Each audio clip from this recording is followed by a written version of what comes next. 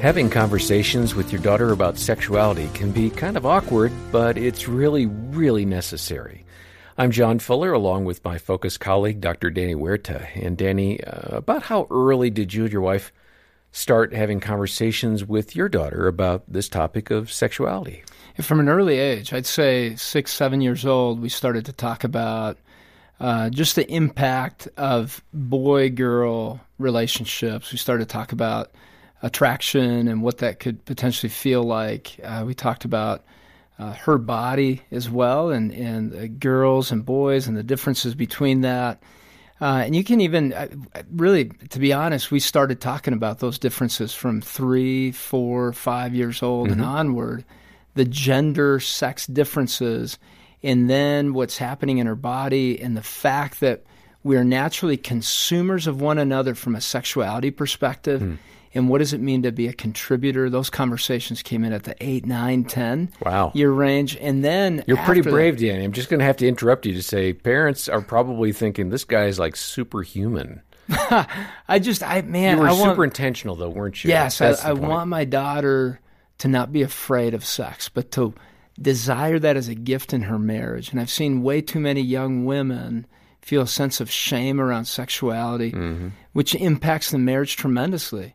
This is where Satan has attacked this and perverted it through pornography, created fear around sexuality.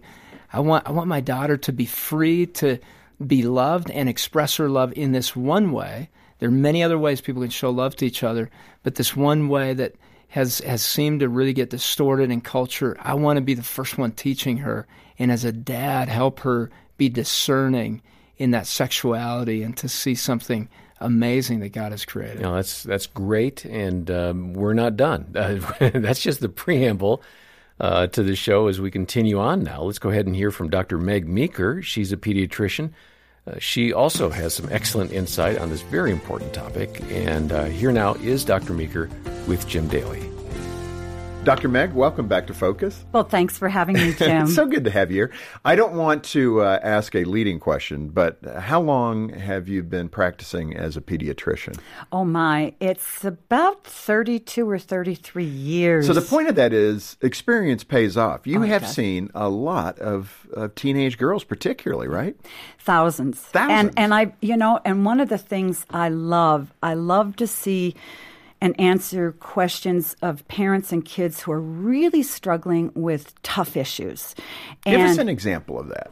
Kids who are wanting to run away, kids who are on drugs, and they have 2 parents at home, and parents are beside themselves and they don't know what to do. One of the struggles we have now is around the gender issue. Sure.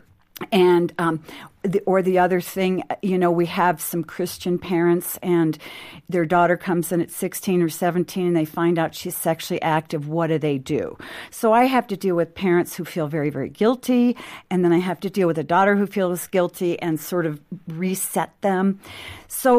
And I love to talk to kids and teenagers about sex. Yeah. Isn't that crazy? Well, no, it's healthy. And high school students, and parents say, well, they don't want to talk about that. Oh, yes, they do.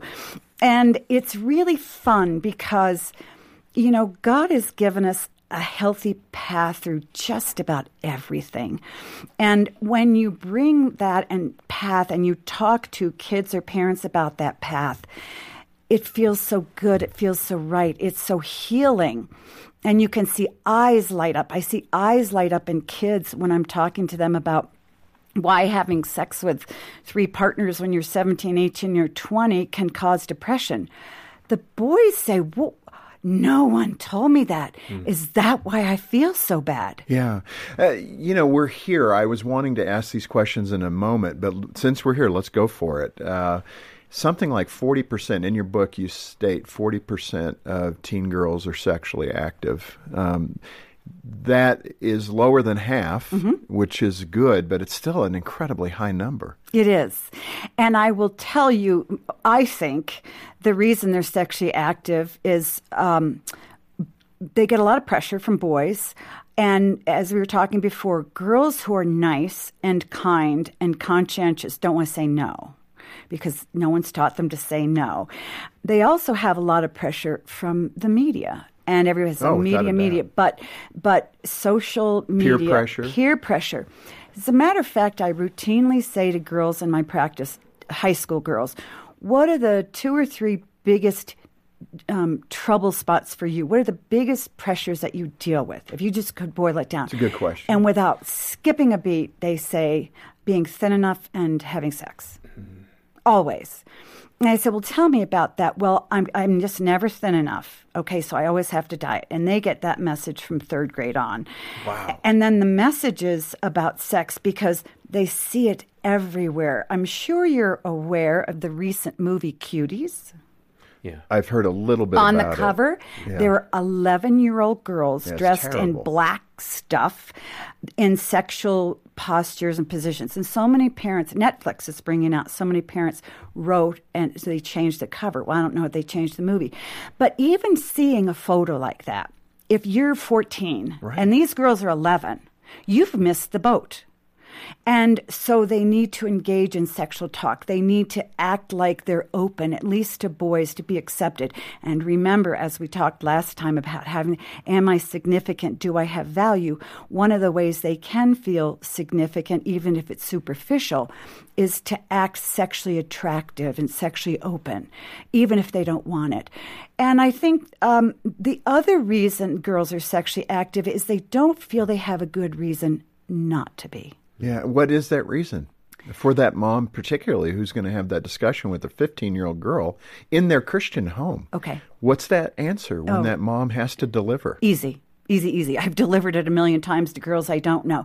First of all, God made you to respect and love and protect yourself. God made you so beautiful. You're the temple. You're a temple. The Holy Spirit lives in you.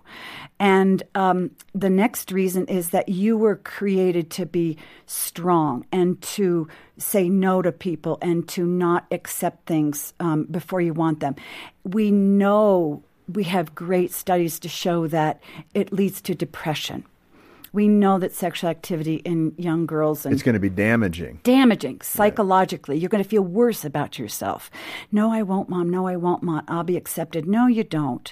And then third, physiologically. And then I say to them, I pull out the zinger. Do you know why you got your Gardasil? Did your doctor ever tell you what you got your Gardasil? No. Well, I said, then we need to have that conversation. And for those listening, Gardasil is... It's a vaccine for HPV, human papillomavirus, which causes cervical cancer in girls, in young girls. So now I say to girls, diseases are such an issue among young kids, particularly young girls, because of your anatomy. We have to immunize you now against a sexually transmitted infection. That's serious. Sexual activity is so serious that we need to do that. So those are just a few of the big reasons. So you don't even have to say, which you certainly can, it's wrong to do.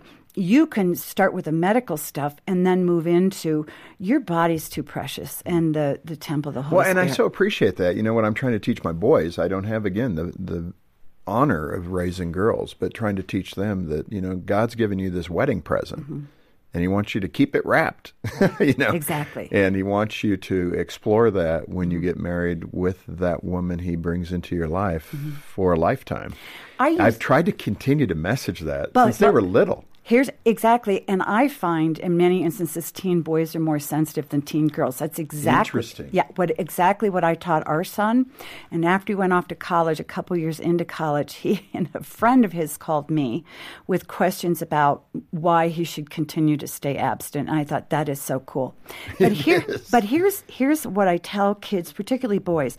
You know, God made your body to be sexually active from 15 to about 75 or 80. So that's a lot of years. Yeah. That's maybe 70 years. And look over their faces. Are you kidding me? And I say, are your parents alive? Oh, that's horrible. And then I say, are your grandparents alive? And they want to rock out of the room. But I say, here's my point.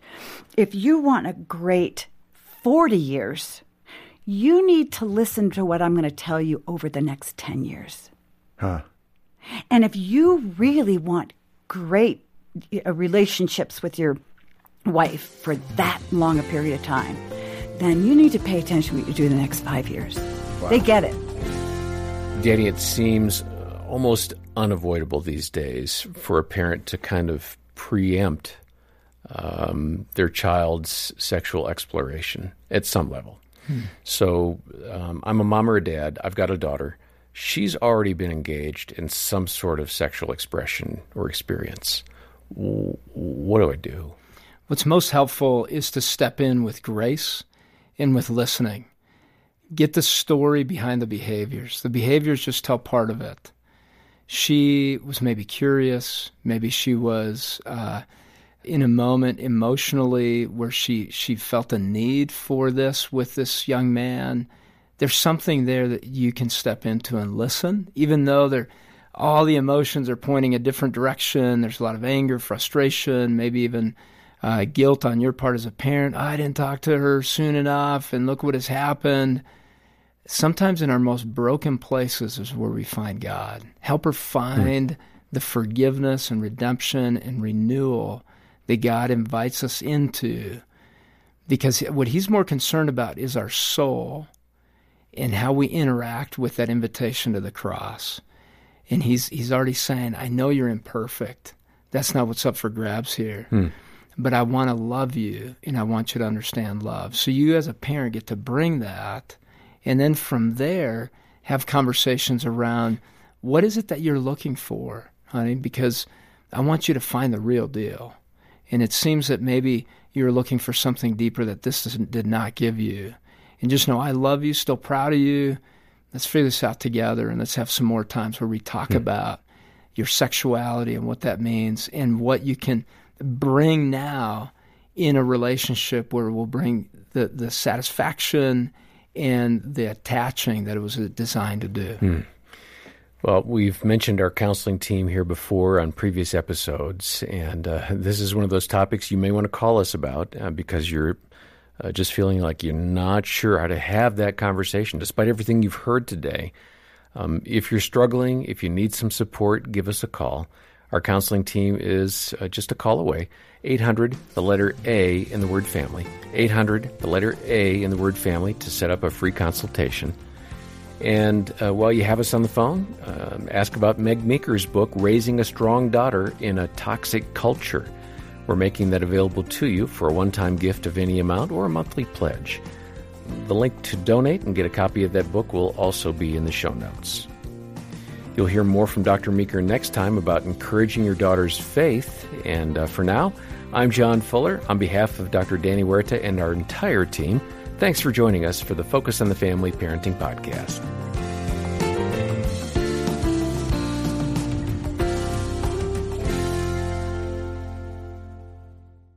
Did you know nearly 60% of American adults don't have a will in place? That's a big number, and not having a will can leave a heavy burden for family left behind. If you need a will but don't know where to begin, let Focus on the Family help. Download our resource, 15 Questions to Ask When Preparing a Will. It's our gift to you at focusonthefamily.com/preparemywill. That's focusonthefamily.com/preparemywill.